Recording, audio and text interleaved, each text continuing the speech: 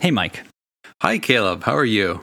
I'm doing pretty well. How about yourself? Pretty well. I would imagine you're pretty excited. I am quite excited, actually. Yeah, it's a couple days removed now since the big news, which we'll get to. So it's sunken in, and All right. yeah, we'll get to it. What are you drinking though? Good. Well, apropos of our, well, I don't know if this is really appropriate. I'm drinking something called the honeymoon cocktail. Oh, Well, since the first Model 3 just rolled off the lines, at least one person is in a honeymoon period with their Model 3. mm-hmm. So I am having a honeymoon cocktail. It is apple brandy. What else? Curacao. Oh man, I've forgotten what. Lemon juice, and there was one more thing in it. I don't remember what. Oh, Benedictine. Oh, okay. So that's probably more detail than you needed. It's all right. I think my lemon was a little bit sour. I think I might have stretched that a little too much. So that kind of, it's always hit or miss with the fresh lemons when you're doing one lemon at a time. Mm-hmm. I kind of envy the cocktail bars that can actually put lots of lemons together and juice them all together and kind of even out the ups and downs of the flavor. There's probably a metaphor for life there. Diversification of sourness. Exactly. You want to kind of get that median going. How about you? What are you drinking? I am having one of my top favorites, the Water Lily. A top favorite? You turned me onto it. I think it's in my top 5. All right. If this was MySpace, a cocktail MySpace, that would be in your top 8. Yeah, I would put that as my top 8 favorite brand. In case cocktails. any olds are listening, they might know. Kids now wouldn't know. I guess that's true. I never even really used MySpace that much, but I knew it existed. So, did you really use it though? No. I like to joke about it though. Okay. I'm pre that. I'm like Gopher and Finger and I have a dot plan and old school. Yeah, I started with GeoCities, so I'm not that legit, but no, you're a youngin. Yeah, I had a WYSIWYG experience. I'm going to go back to my BBS and make fun of you noobs. Good luck. Have fun. So this has been a eventful, some might say historic week because the first Model 3 has rolled off the production lines and it is going to the one and only Elon Musk. Is it? Yeah. Oh. Yes. So on Saturday, July 8th at 5:11 p.m. Pacific, for history purposes, a tweet was issued by Sir Elon Musk himself, not really a sir. Production Unit 1 of Model 3 is now built and going through final checkout. Pics soon. So he wasn't there? So there's the video of it in the lot, like where we were standing when we were there for our tour, and someone else is in it and people are taking photos of it and it all has this kind of lo-fi vibe to it and there's no Elon Musk to receive it. I kind of expected a little more fanfare. Yeah, so he did end up shoot. 2 photos did come out on his Twitter account. So one around 9 p.m. Pacific time, and then another around 9:45. And yeah, there was a video of a person who was there supercharging because they did this photo shoot right in front of the Fremont factory, and they have public superchargers there, as you were mentioning. So it's a public area, semi-public. And so I'm pretty confident the person driving is Doug Fields, who is the VP of Automotive Engineering. So he's sort of number one in terms of the vehicle production stuff. He's number one in terms of number twos. Yeah, he's number one, number two. He was actually giving a lot of the test drives at the Model 3 unveiling event. So that's where I sort of got familiar with his face, I guess, watching those videos. And then, not creepy at all. And then... that was before you got the poster on your wall. Yes. And I also believe in this video, what's happening is there's a guy from Tesla who is using his iPhone in portrait mode, and I believe he is FaceTiming with Elon, because I'm pretty sure I hear Elon's voice in the background. So I think what happened is Elon was either on his way back or was still in Australia from the the Power Pack announcement in Australia and wasn't on site. So they didn't have enough time to complete the tunnel from LA to San Francisco for his car to just be shipped to him? Doesn't seem like it. And I think then they had their internal photographer, because you could see a little tripod, but it was not like a crazy photo shoot. I think it was all just natural light and just the I expected more pomp and more circumstance. I got neither. I think they just sort of actually had finished it and were ready to do some sort of photo and knew that people would want to see a photo because he had teased that it was going to be done on Friday. It seems as if it actually was done a day later, but not that big of a deal. So they wanted to get something out there. And it's interesting that they didn't do it in the back, though, where they have a little more privacy out by their test track in the back. Yeah, I think the biggest reason is they wanted the big Tesla logo in there. Oh, yeah. Because in both of the photos, Tesla is extremely prominent. So that at that hour, too, the sunlight is only on the other side of the building, would have been in shadow, too. Yeah, because you can see the hills behind it, which is pretty neat in the first photo, or in the second photo, rather. And so Elon was actually not first in line. He was actually second in line or a little further back. And one of the board members, Ira, actually gifted him his position in line since he was the first to put down the full amount of money for Elon's 46th birthday. So for the arcane detail of what a suck up. He's been an early investor in them as well, so he's been there for a while. So I think what I wanted to dig into a bit was what has happened leading up to this process, because we know that the release candidates have been tested and all that, but a little bit more detail of sort of what goes into that process, and then also what's going to happen next as they start to ramp up from what we can see from previous Model S experience and then other car makers who have talked about their experience ramping up production, because not many people actually go on the record talking about this. It's sort of closely held how this whole process works. Trade secrets. Yeah, and so did a bunch of research over the week on as many documentaries as I could find, since those have both the audio and visual, and then reading a bunch of trade publications about detailed specs and job descriptions for lots of different jobs that I didn't know existed. So can you clarify? So when you say release candidates versus like this one that just came out on Friday, like what's the difference between how those are manufactured? Yeah. So what we believe is that the release candidates were produced across some sort of some pilot manufacturing process, which may have been on parts of the line and may have been in a different facility that were more hand built. The intention of those was that they are using production intent parts and production intent tooling, but that doesn't mean they're necessarily produced on the manufacturing line, because there's the parts that go into the car, which you like, okay, which radiator are we going to use? Which seat are we going to use? Which switch are we going to use? Which panel are we going to use? So you can get those parts as close as possible to what's actually going to be used in the real car. So as time went on, they started using more and more accurate parts. And then there are parts that Tesla manufactures, like the body panels, and those can have different levels of design completeness, but like, okay, we're actually going to adjust the front, or we're going to adjust this curve, right? And so that design changes happen, and then they will produce that body panel to look that way.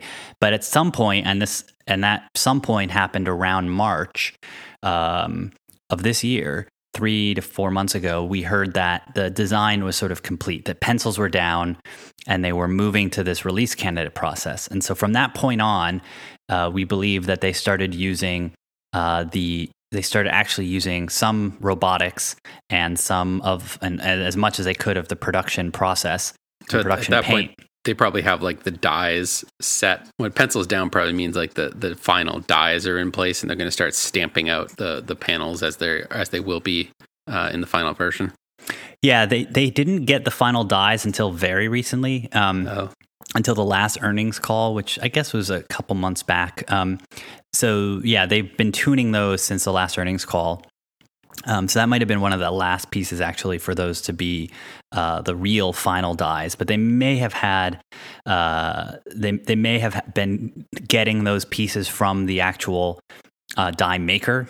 Because the die maker is going to make sample dies for themselves. So they may have sent them actual cast parts. Or at least stamped parts, not cast. And then like the tires and stuff and the wheels could all be tested. And so we the intention of those release candidates is actually that they are trying to replicate the current intention for what will go into production. And this production point, traditionally in the automotive world, is called job one. And that's when they reach this point where all of the known major issues have been worked out, and the executive team and the board signs off on that final sort of release candidate set of changes and feature set to be what will be the item that actually goes to production. But in concurrency with that testing process on the engineering side and validating those cars, they're also starting to spin up the actual production line. And depending on how the car is going to be rolled out, if it's going to run on an existing production line, like in an existing factory, or if it's a whole new line, there'll be different levels of sort of manufacturing pre-production work that's going to happen. And so there's sort of an interplay where sometimes parts will come off of that pre-production line and sometimes they won't. And it just depends on the manufacturer. So I can talk through a couple different examples that I learned about recently. Let's dive in. Yeah, so going back to like the Model S, which was in 2012, National Geographic was granted access, and there's actually a documentary of how Tesla got to actual production with Model S, and it's on YouTube in a fell off the truck kind of variation of the movie. It's free-booted? Yeah, I guess so. And a couple notes I found sort of interesting. So one was that they started training the robots for Model S a year and a half before production started. So I think I'm imagining like the training sequence from Rocky, where he's like, the robots are chasing the chicken around and punching the side of beef. Yeah, so robot training has started. So that means both that they had some of the robots there in advance, but also what happens is that the training can, because it's a computer program, it actually can happen in a computer and not have the physical robot. That the robots are simulated in software as well. And so, as I also learned, that the majority of the robot programming for a lot of the tasks is actually done in simulation in advance of the robots ever being delivered. And so you sort of work out what's going to happen, sort of what the movements are going to be, what it's going to do, how it's going to interact with other robots. Like in the body welding section, for instance, they've got multiple robots. Some are going to be moving the pieces into place. Some are going to be holding them. Some are going to be welding. So you can work out some of those movements. And then once Caleb, should we contact Tesla HR? Because I know that in our midst, we have a SimCity expert here. Yeah, I love SimCity. You're a fan of all the simulation games. Maybe you've this is your calling here. You should get in there. Well, I don't think that I would be quite well suited to that, but it is fun. It is interesting, and they do have an open job rec right now for body in white robot engineer. So if I refer you, can I get a referral fee? I think you have to work there already, so I think that might be tricky. Seems impressive. So they were working on the robots in advance, so we know that, and quite confident based on what other car companies have described and the folks who provide software and provide robots that that's pretty common. And one particular example they gave was that they had the robots doing the movements, but they actually had the robot on site actually get trained by a welder who is a professional welder. And it was sort of interesting because this professional welder was there with a robot operator, human, operating the robot.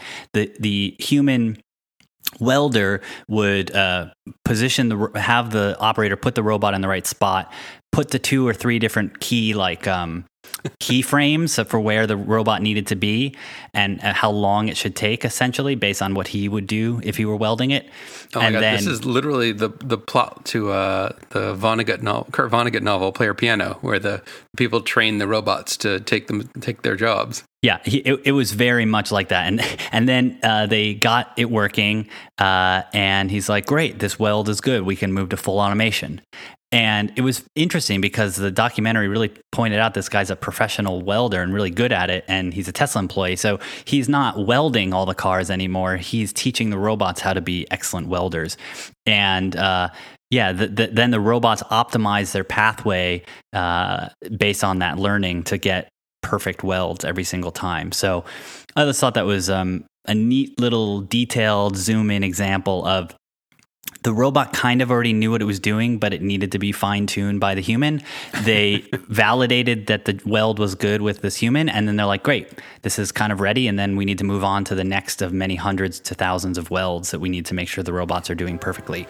Robot apprentice has become a master. Yeah, exactly. And then one of the other interesting pieces was that about 2 to 3 months before the first delivery was scheduled, they hadn't built the first production car. Now, I believe this was National Geographic being a little bit dramatic, because it's why would you necessarily have had the first car ready months in advance?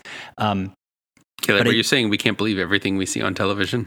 Exactly. Do not believe everything that you see. But one of the details they described was that they had prototype parts coming through, and the robots were working in prototype parts in sort of their little isolated section. Because you got to think there's dozens and dozens, potentially 100 different stations that the car will move throughout the factory. And so those can sort of operate in isolation with different teams getting those sections ready. But at some point, they're all going to need to connect. And at some point, they're going to have real production parts and not sort of these pre-production parts running through them. So they train them on the pre-production parts just to try and get as far ahead as they can. But eventually, you're going to get those real stamped pieces from the actual presses. And so then you have to run the parts through that way. And one of the things they noticed was with a few weeks to go, they had some real stamped parts come through instead of the pre-production stamped parts. And one of the clamps was just off by a millimeter. And so it wouldn't grab the piece and move it into place. It would just sort of get stuck. And so it wouldn't close all the way. And so they stopped. And then they had all these people from Tesla come around and try and figure out exactly what they needed to do. And they adjusted it. And then it started working again. And the welds were better because it was clamped in the correct way. And then it got approval from sort of the supervisor to, move on.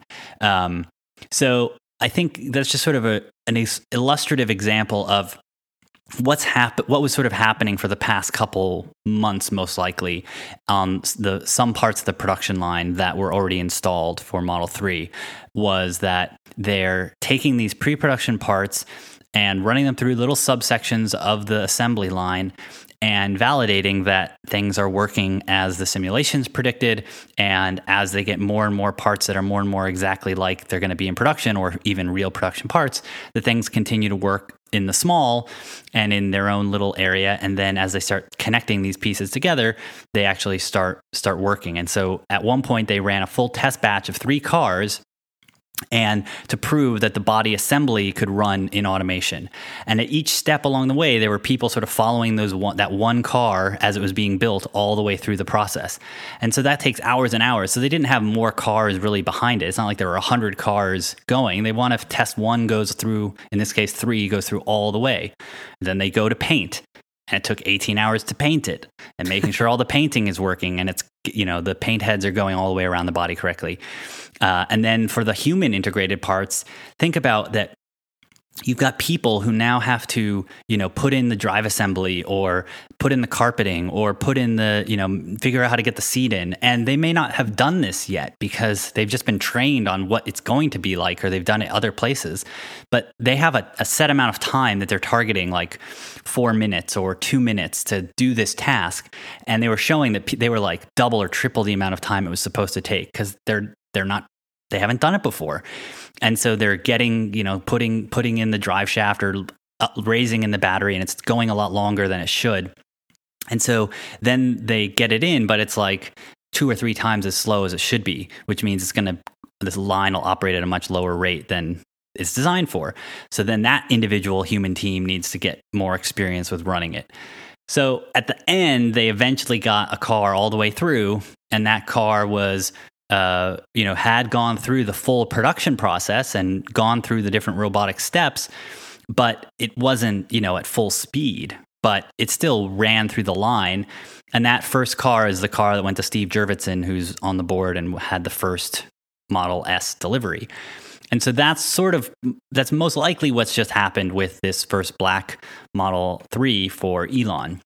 Well, hopefully with a lot of stuff learned in the interim. Yeah, exactly. I think that's probably one of the other really important bits is that Elon mentioned that they have certainly learned a lot from the S process, from the X process, as well as just general improvements to their overall staff and capabilities, that now they've got, he was saying on their last conference call, which we talked about a bit, but useful reiterating in this context, that he was like, even when I go over to, as Elon Musk, I'm not going to do his voice. Even as I go over and look at the Model 3 line, I'm impressed by the number of robots and the advancements. And he's like, you can just tell it's way more advanced than Model S or X. We need a Twitter poll so we can get some momentum behind demanding that you do the voice. Yeah, I maybe. We can hire you a vocal coach to do some training on doing impressions. So So we've got this first car that's now come out, and some of the other things that obviously had been happening, which I felt like were pretty interesting. So on this, I was watching this BMW documentary on the 6 Series, which is sort of their sports car being reintroduced in the late 90s, was some of the testing that they were doing ahead of time. So those release candidates were not only testing this pre-production process and all the parts for sort of, can we assemble the vehicle, but even when it's assembled, how's it perform? And so they would do both physical tests and simulated tests. So just a couple examples of the physical tests.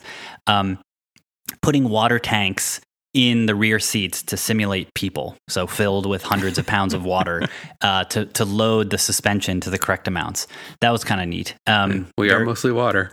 That then they would go out and drive for hundreds of miles in different parts of the country. So they'd go to Death Valley and test it in the heat and like let the car sit for a few hours to heat up and make sure it can start. Obviously, this is an internal combustion engine car, so it's got some different thermal dynamics than the Teslas, but and this was not in Germany either. They were doing that here. Yeah, they brought the cars to the U.S. to do that, and then they went to northern Sweden for cold testing and traction control testing for a few weeks. And they would go with 2 or 3 people and 2 or 3 vehicles, and they would take the latest version of the release candidates. So as we saw with Tesla, they probably made between 50 and 100 release candidates for, we saw some of them on the road, some of them were crash tested, some of them probably were only kept internally for testing. And so what's interesting about that concept of the RCs, which we don't really see because we just see the numbers on the doors, we don't really see the big differences. But one kind of example they gave was that there were this was a convertible, and the seals around the convertible top were not quite fitting correctly in the RCs for this BMW they were testing. It just didn't close correctly and seal correctly for weather in the testing. And so they went back and they had to re-engineer the space for this rag top to go down and get a better, more malleable seal because in super cold and super hot weather it didn't perform as expected. So then the engineers come back a couple weeks later, they update that car with this new part. They go test it, and now it's good. And now they've got 50 other cars that have the old part. And so now they have this tension of, are we going to update all the other cars with this new part, pull them off from testing? Or can we say, okay, that car we know doesn't have the good seal, so let's make sure we're not testing like water intrusion and whatnot. And they should have just like cut it out and said no convertibles because they're an abomination. Well, they ended up shipping the convertible later because they had more problems than the hardtop. So they did realize that caused problems. But it's just sort of interesting, even the idea of, okay, you've got this test fleet and you need to update them to make sure that the test drivers are giving feedback on the most recent build, essentially. Right. And then the engineers don't want to be getting feedback from bad builds, but testing doesn't want to be slowed down by not having cars because you have to take them off and retrofit them. Yeah, that's an eye-rolling experience for, at least in the software world too, when you keep hearing about things that are already being fixed or already are fixed, and the feedback keeps coming in on that. You're like, oh God, yes, it's done, it's fixed. Stop talking about it. But of course, for everyone who's using it, it's a new bug they just encountered. Exactly. So you need to be able to communicate that, and why sort of the testing team and production team have to have similar goals and expectations, and why just producing thousands of these test cars doesn't make sense because A, you don't need that many, and B, it causes problems with updating them to make sure they're sort of running the latest set of changes. Not even to mention like how much it costs to make these changes and whether or not you can make them in time. But So those are sort of real world, like complete cars being tested by humans out on the road. And Tesla obviously did this for the past 3 or 4 months in public that we saw. And then internally, similar to what we've heard about in terms of like Apple having this test team where they have like little, like IKEA, where they just sort of sit on the chair. If you've ever gone to IKEA and seen them testing, they have the same exact thing for automotive, where one example was the gearboxes. It would go through a little robotic arm would move all 6 gears for 2 weeks nonstop. And so it went through 320,000 times shifting every gear, which simulated over 300,000 miles. Then they had a seatbelt mechanical finger push on the seatbelt release button 15,000 times, which simulates a year of use. So is this how they get to those like mean time between failures, like metrics that you see, the MTBF? Yes, exactly. So they're trying to make sure that all the parts they're bringing in are going to have the expected failure time that both the design from the part manufacturer says, and that like parts that are supposed to not wear out don't wear out under the correct times. And one that was really neat that I really am curious if Tesla has was a subsystem for testing the wheels and axle and drivetrain. So it was just sort of the not the chassis, even just the front axle or the rear axle because of rear wheel drive, and they put it on a simulator that's simulating driving around the Nuremberg Ring, which is a very famous racetrack. Like on a treadmill or something? Sort of. It's sort of on a gimbal. Like it's got like a dynamometer, I guess, to let the wheels spin, and then also move the right and left wheel to simulate going around the turns. Mm-hmm. as like if in the latest Cars 3 they have this, and Lightning McQueen wants to go on the simulator. Anyways, they have this simulator. So they're exercising it. Yeah, the differential. Yeah, exactly, and the suspension and also the gear shifting at 70, and it's like 70 turns, and then they showed it at the end, and all the tires were like shredded because it was basically to the wheels and the transmission and the suspension as if it had actually gone on the Nuremberg Ring at this crazy high speed. So it's just sort of interesting seeing all these little subsystems being tested as well, and obviously Tesla has been doing this as well because in the last earnings release they also mentioned that they were in final validation of their subsystems, which would be things like this. So you can just imagine the motors being spun up and tested at these crazy RPMs and running for hours and hours and hours, trying to overheat them and trying to, break things and overheat the battery and pushing the cooling. And Jaguar has some interesting stuff about what they do. They've got huge freezers and huge heat areas where they'll put the car and heat it up and cool it down way beyond what you'd see on Earth to test when it breaks and when things really start failing, for the seals, for the door handles, for the engine starting up and off. And so even though we didn't see many Teslas Model 3s being tested in cold weather, that doesn't mean they couldn't test in these sort of freezing and heating chambers with these simulators. So right. I wouldn't be afraid that we didn't see a lot of icy north testing of the Model 3 out in the real world. That sounds like a pretty fun job setting all that stuff up. Yeah, it did seem sort of neat. And they also do their own internal crash testing, and they do crash testing with those third parties we talked about in the last episode ahead of time, because obviously they can do simulations, but they want to ensure it's actually how it will perform at the real crash test. So they do that. And those crash test dummies can cost $100,000 each. Really? Yeah. They can be reused, but each one is tested, is about $100,000 for each dummy. And the other thing that was interesting was realizing that they have to calibrate and test the dummy before they crash it. So they'll use like a pendulum with this really huge heavy weight to ensure that it is recording correctly. So just sort of, again, remembering that like testing things is a really specific and scientific process. It's not just sort of like, oh yeah, no, it's fine. Like that button is going to be no problem. This is real engineering, not like software engineering where you can just fix it with a patch later. Like this is real stuff. So the one example as well for BMW is that they talked about this pilot plant. So with a big manufacturer like BMW, where they've got lots of different plants, similar to what like a grocery store will do, where they've got like their sample store at headquarters where they'll test new layouts and things. They'll build a pilot production plant in Mini, at Munich, which is their headquarters, and they'll bring the key foreman of the plant where the car will actually be manufactured to this pilot plant to learn how to make the car, so then they can teach their team. Like when you say mini, do you mean like a dollhouse? No, sorry. It is the key things that are going to be unique to this car. So they don't need to recreate like the paint booth or sort of some of the conveyors, but key points. So it's not where scaled down. It's just less components. Yeah, exactly. So some of the key junctions where this car differs materially from some of the other cars they're making, they'll show how that works, and so they'll do the production processes.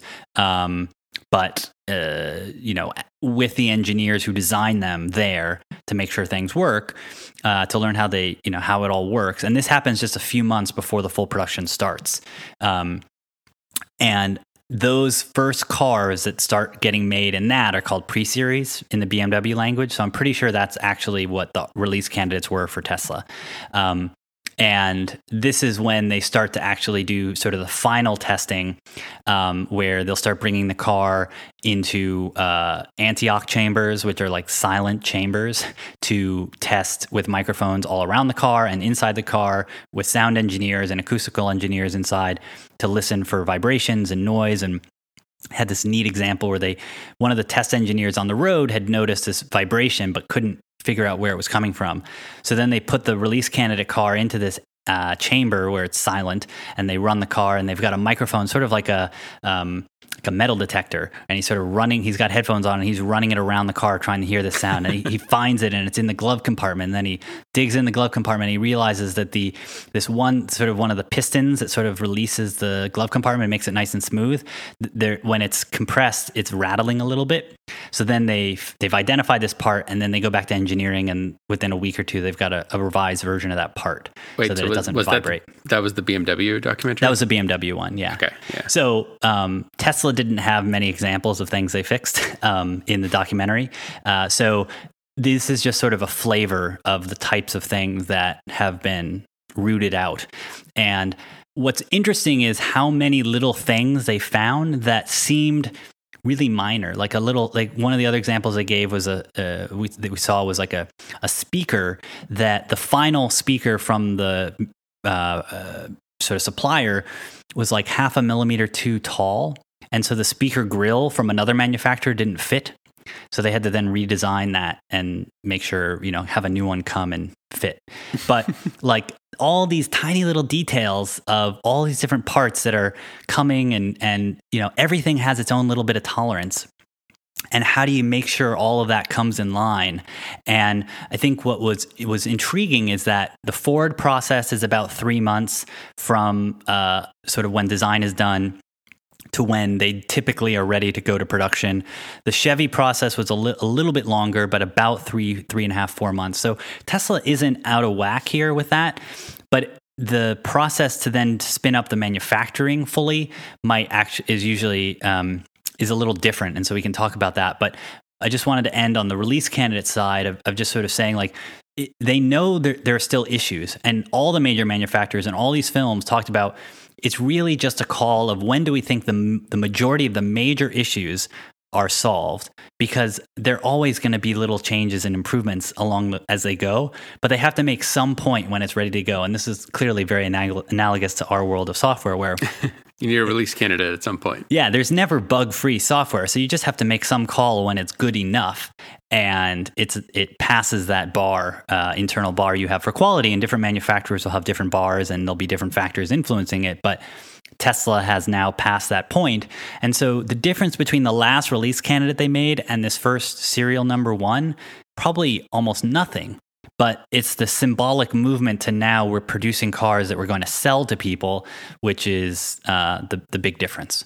All right, so let's dive into then the full production of the Model 3. Like what are they dealing with there?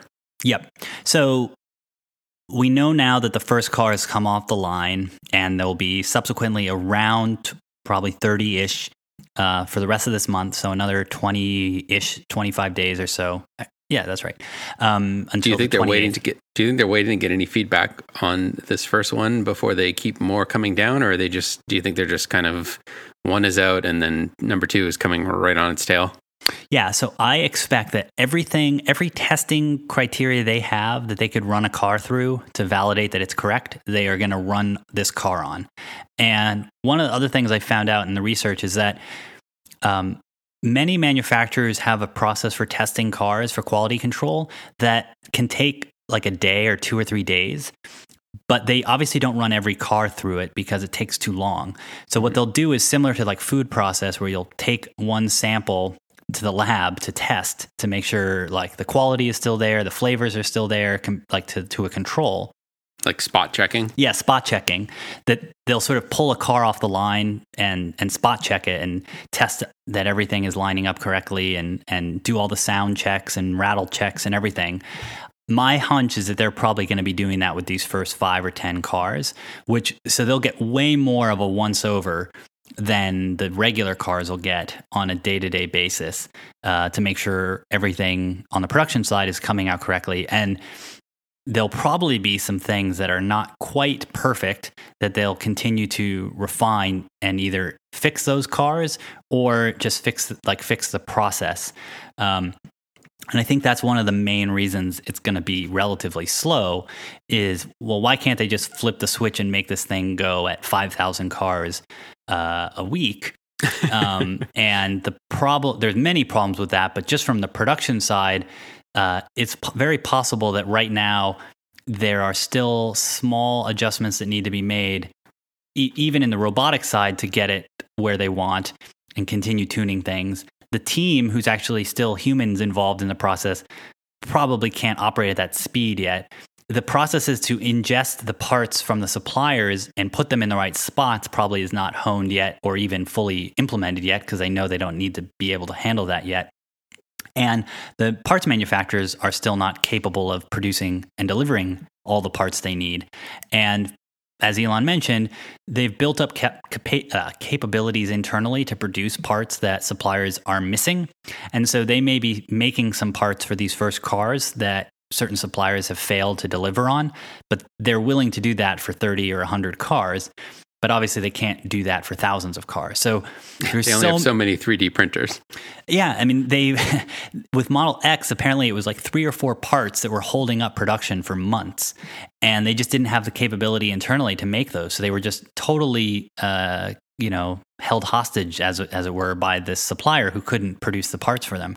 And you've got thousands of other parts that are all there ready to go. And if you have a couple pieces, even one piece that you can't make and you can't make the car. And I think that's a really underappreciated aspect to all this. Is it's so different than many industries where you can sort of still ship something incomplete, that a car can't be missing a bolt. It can't be missing a wire or connector. Yeah, probably something more specific than a bolt, where you could go to another manufacturer. There's probably some choke points where there are only very few people that make a certain thing. Right. And so that's why Tesla wants to try and make sure they have the capability to fill in those little pieces that maybe you could go to someone else, but they're not ready to, you can't just necessarily go down to the hardware store and get, but you could get a contract with someone else, but that takes some time to get up and running as well. So yeah, to your earliest question, I do think that they'll be building more. Obviously, they've got 20 days to try and build another 25 or 30 cars, but at the rate of 1 or 2 a day, they can get there, and it sort of alleviates a lot of the pressure of running it quickly. And they can really have as many members of the team inspecting all these cars, inspecting every part of the process. And it's also very likely there are parts of the line that aren't fully operational for the full speed process, but they've put in the processes that you need. So, for instance, the body in white part. So you've got the car panels coming together, being welded. Now, how do those individual pieces of the side panel and the undercarriage and the top, how do those get to those robots? Now, it's very possible that the robotics and the conveyors that take those parts from the stamping are not in place, and humans are driving them over with a forklift and putting them into the robot's arm, right? Humans are the spackle that's kind of smoothing over the process right now. Yeah, exactly. So if I were thinking about how you would have to, get the critical path to making a car, there are going to be certain areas of the process that are required for really making sure that the car is produced well, like the welding and all that. But how the part gets into the arm of the welding robot is kind of not an important bit to the functional quality of that car, if that makes sense, as long as you don't dent it or whatever. So you could imagine that there's lots of intermediate steps that are being filled in with humans or less efficient robotics or less efficient conveyors and whatnot. And as they continue to ramp up, those other parts will then become the next most important things to tune and install and make sure are running. So that's the other reason why they may not be, it's probably not possible for them to run it 1,000 cars a week, even if they had every part and they had every desire to. And I think that the main reason people should be believing that is they have so many pre-orders that if they could sell those cars instantly, they would. They're not dumb. So there's some reason why they're not. And I don't think it's just for fun or because they're lazy. If you assume they're working as hard as they can and they're doing everything as smartly as they possibly can, given what they know, then there's logical reasons why they can't produce thousands and thousands of cars. And no one produces thousands of cars on the very first day. Like no manufacturer does that. And it's because you can't start that way. It's just not possible to just turn on this massive machine and it all works instantly. Yeah, at least no manufacturer that's staying in business does it that way. Yeah, that's true. So one of the other things I found kind of interesting was this talk about the amount of automation and the amount of simulation. So one of the reasons Elon gave for why they were able to have so much confidence in the Model 3 shipping on time. And I do think stepping back, we kind of jumped into it, but when we started the podcast, we had just that announcement of the Model 3. And he said on stage, I feel pretty confident we're going to actually hit that date of shipping sometime towards the end of 2017. And I remember after that event that there were so many articles of people saying, oh, don't even count on it till, even shipping until 2018. And there were so many analogies to the Model X being multiple years late and the Model S being late that, of course, Tesla is a company that's late. And I do think that this is a really strong indication that something we've been talking about throughout this entire year, that Tesla producing the Model 3 on schedule is almost more important than the actual product capabilities of the Model 3, because what they showed is desirable, because obviously many people subscribed and wanted to buy that car with the level of detail that they knew. So they didn't need to go crazy with some amount of crazy new features. They just needed to make that thing.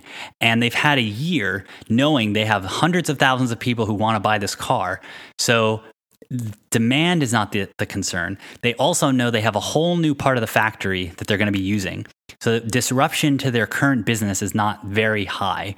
And the other thing is they, unlike a lot of manufacturers, so if you think about like a brand new Camry, the 2018 Camry comes out, you can't be like not selling Camrys for a day. Like that'd be a really bad thing if you can't sell a Camry. So they have to make this transition from the 2017s to the 2018. And when they say they're like in production of 2018 model, they have to really be able to meet that demand of all their dealerships. So their interest is to really keep the car as secret as possible for as long as possible, so that it doesn't Osborne and people stop buying the 2017s. Do you think there's really that much of a demand for the next generation Camry? People are going to stop buying the current Camry? Well, I think what happens is once they have that new model, they have to start discounting the old one. So the more that they have still making the 2017s, the more problematic. And also, if you know the 2018 is available and they start the marketing campaign, they need to be able to deliver those around the country. It's not like California gets a new 2018 Camry and the rest of the country has to wait for a year. So Tesla has this unique opportunity where they actually get to ramp up production publicly. And that's a little bit different than a lot of manufacturers, where they'll have this pilot production, which they don't really ship to customers right away. They kind of get going. And that first 3 or 4 months, like Tesla's doing, they actually just sort of let those cars sit because they need to get to the throughput of a few thousand cars a week before they actually start letting customers buy them, because then the next week they need to be able to have thousands of cars available. So Tesla is actually kind of doing this more publicly and selling these earlier cars faster. But I don't think it materially means the cars are worse. I think the cars will be very similar. It's just that the manufacturing pace will be a lot higher, if that makes sense. Yeah, gotcha. They're not migrating an existing model. They're kind of coming up with something new. Right. So they don't have to worry about people not getting access to the car, and they don't have to sort of hide or camouflage the car because it's brand new. It's like when the first iPhone was announced, you could, as soon as it was announced, Steve Jobs started using it because it's not going to stop people from buying a Mac. Yeah, I mean, what we've seen, the Model 3 is like the worst camouflage vehicle ever, if that's what they were trying to do. Yeah, exactly. And one of the other things I was going to mention was that the level of automation, the level of sort of simulation that's possible these days relative to even 2012 when they started the Model S program was like companies like Siemens and the companies that produce the Falk robots and the KUKA robots, they have software and public descriptions of the software they make, and obviously they're promoting it. But like examples of car companies coming to them and saying, hey, we want to produce this new car in this new factory.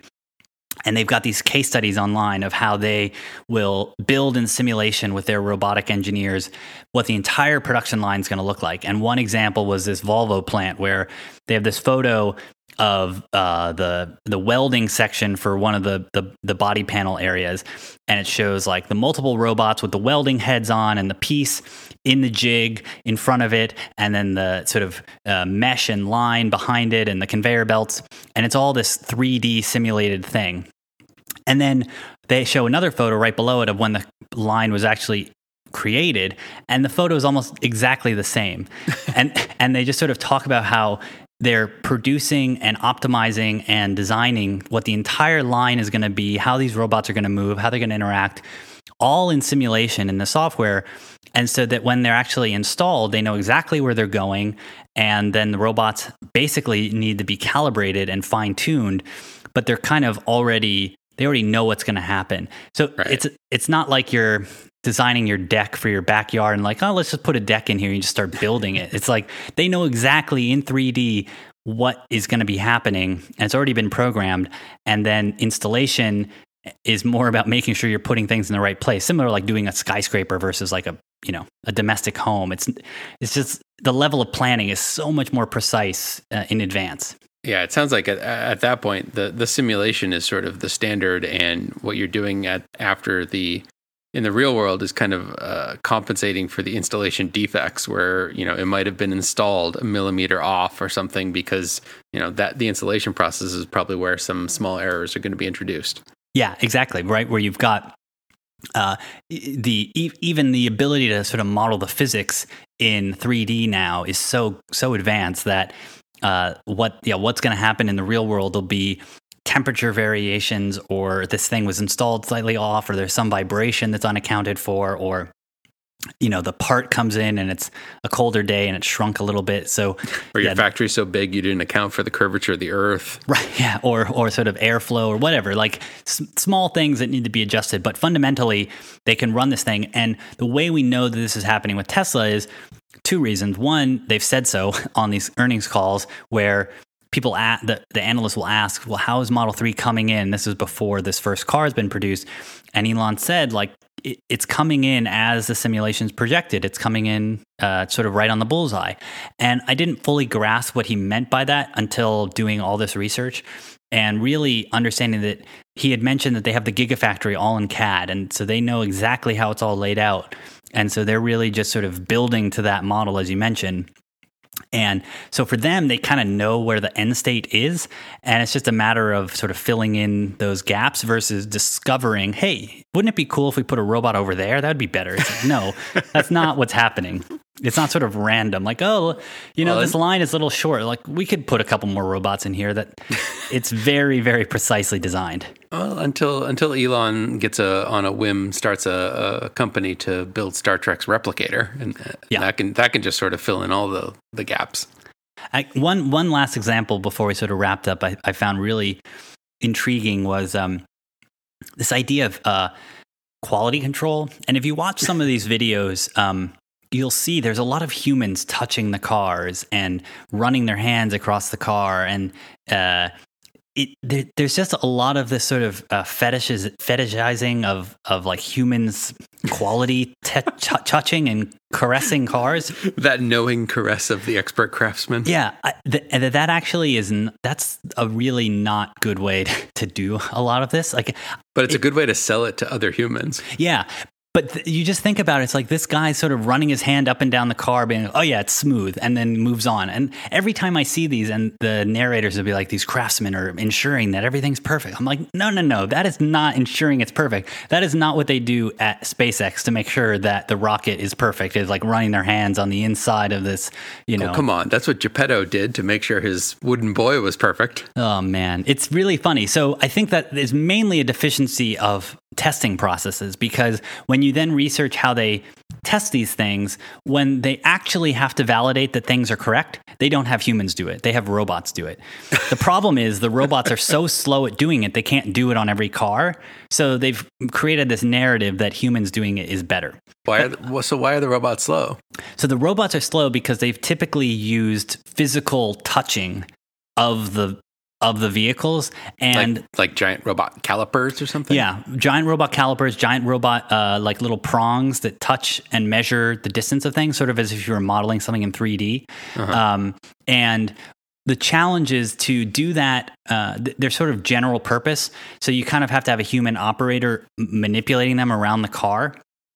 And or install sensors in the line, but each sensor usually you'd have to have thousands of them, and they're not great. So anyways, the big advances that have happened is that you can now do this in a touchless way using the technology that we usually talk about in a very different context of LiDAR. So laser sort of radar technology of using laser light to inspect the distance and measure the surface of the car. And so now what they're doing is companies like Nikon and others have, in the past few years, created these LiDAR scanning devices for automotive. And so they'll take a part will sort of come onto the line, and they will be able to measure it precisely to, hundredths of a millimeter to make sure that this part is in spec, and to make sure that the entire car, so after it's been welded and all the parts are on, to measure like the panel gaps that humans would have to run calipers through. Now they can measure it with LiDAR. And to your earlier point, they have a CAD model of what this car is supposed to be. And because it's scanning it, it builds a 3D model of it. So it's in the same sort of 3D space as the actual reference vehicle. And so there's no translation of that 3D space. It's just native. This is what the 3D it generates a 3D model, which then it compares to a 3D model. And what's neat is you can install these on those same robotic KUKA arms. So then the arms move around the car. And so the LiDAR, instead of spinning in a little Kentucky chicken bucket on the top of the car, is mounted solidly on these arms, and they move up and down the car and around it, and they can go inside of it. So you can build, and so they can do this really, really fast. So every single car could be theoretically tested. And the thing really made me believe Tesla must be doing this or investigating it is that this is used in rocket manufacturing, because obviously the tolerances for rocketry is extremely high. And so they're going to be using the most advanced technology to measure things to make sure they're precise, because you don't want any mess ups there in tolerances. And so that idea that the SpaceX technology being brought to Tesla, and realizing you can't have, for the alien dreadnought, you can't have people running their hand along a metal stamping to make sure that it's smooth. You can't have humans touching the paint to make sure that there's no gaps, or having people running their finger along the trunk and opening and closing it to make sure it feels like it's closing correctly. Like that is not going to fly. So Geppetto is the bottleneck. Yeah, exactly. So you can't have humans in that process. So Tesla is really going to be pushing on this testing and quality control, which makes me so excited, because it means the actual quality of the cars are going to go and be better. And Elon even said that the release candidates are better than the production versions of the Model S and X have been, because they're just produced to higher quality standards, and there's more robotics and more automation, which remove the human element. There's fewer humans. Yeah, there's fewer humans making bad judgments and needing tolerances because they can't hit it every time. Like one example of the glass roof, they have a camera, takes a photo of the opening and finds the piece of glass that's most accurately going to fit that opening. So all the glass roofs are the same size, right, in air quotes, but every part has a slight tolerance, right, slightly bigger, slightly smaller. So they can take a photo of the roof for this particular car and try and find the glass roof that's best going to fit it, and they put the sealant around it, and they position it perfectly with the robot, and so that it doesn't slide around. And so it means that it can have a smaller reveal and be more perfectly put on, and the right amount of pressure and the right amount of sealant so it doesn't, overfill or overflow or anything like that. And it's just like, yes, that is, I want to know that's happening. I'm very excited to be able to go on a tour at some point soon and see this new advanced production system. Hint, hint, hint. Hint, hint, hint. So yeah, the first car is being made. There have been people. Has been made. Yes, has been made. There are more being made. I bet there's at least one or two more. And seems like a safe bet. It's very exciting knowing this is happening and digging into the production process and the testing process to have made the determination that the first batch is ready to go. Gives me a lot of confidence that the things they wanted it to achieve, it has achieved. And now the types of bugs that will be happening are, I expect, quite minor unless they're catastrophically large. Like, I don't think it's going to be medium things. Like, does that make sense? Like, I think there'll be something. If there's something that goes wrong, it'll be so big that it was unforeseeable. And there'll be enough small little things that they believe they can work them out in the first few thousand cars that are most likely production issues, either on the supplier side or on their side, but not fundamentally flawed. Like, well, it just doesn't hit 0 to 60 in 5.6 seconds. So, oops, like, doesn't seem like that's possible. So have you updated your internal estimation of when your particular Model 3 will be available to you? Well, it depends on what I'm willing to compromise on for the car, because the simpler the version, let's assume you're going for earliest possible Model 3. Well, I don't want the black interior, which I believe is what the default will be. And so I think that's going to be my long pull item. If they offer a white interior, I want that. And I don't believe that will happen instantly. So I'm still hoping for before Christmas. I think that's still possible. I do think I was probably in the first 20,000 people in California to get a reservation in. You think Sir Santa Elon's going to come through for you?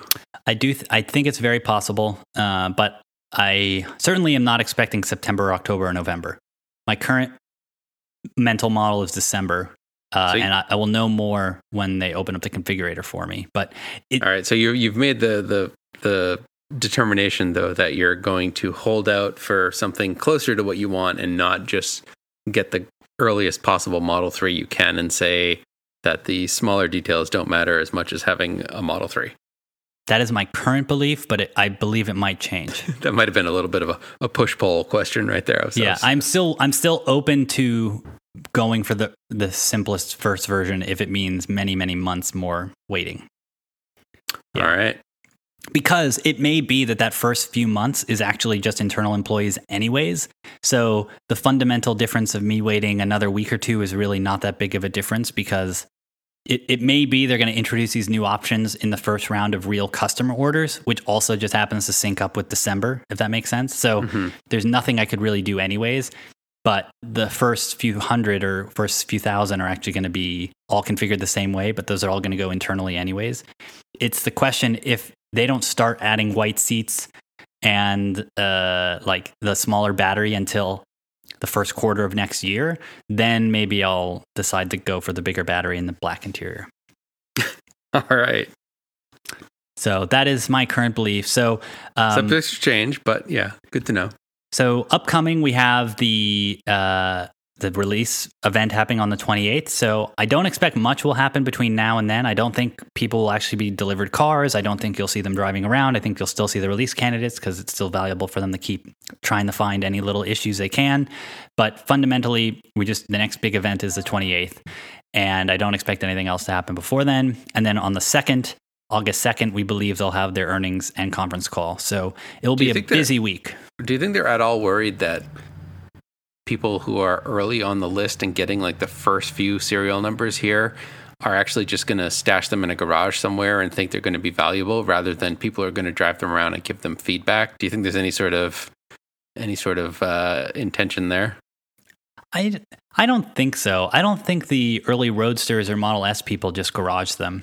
And I don't see why these would be that much more valuable than the S's or Roadsters.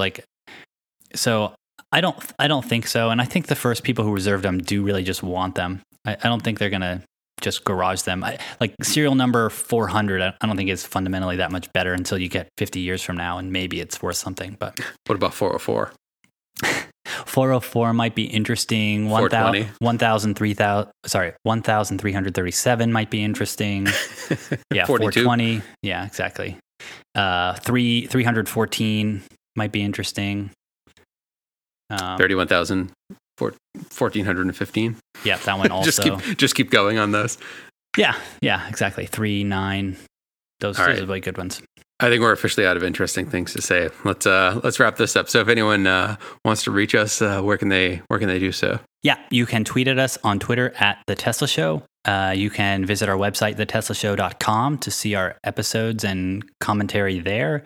And if you use Reddit, you can message us and see our posts and discuss with us at r/The Tesla Show. Excellent. With that, I'll talk to you later, Mike. Adieu. Adieu.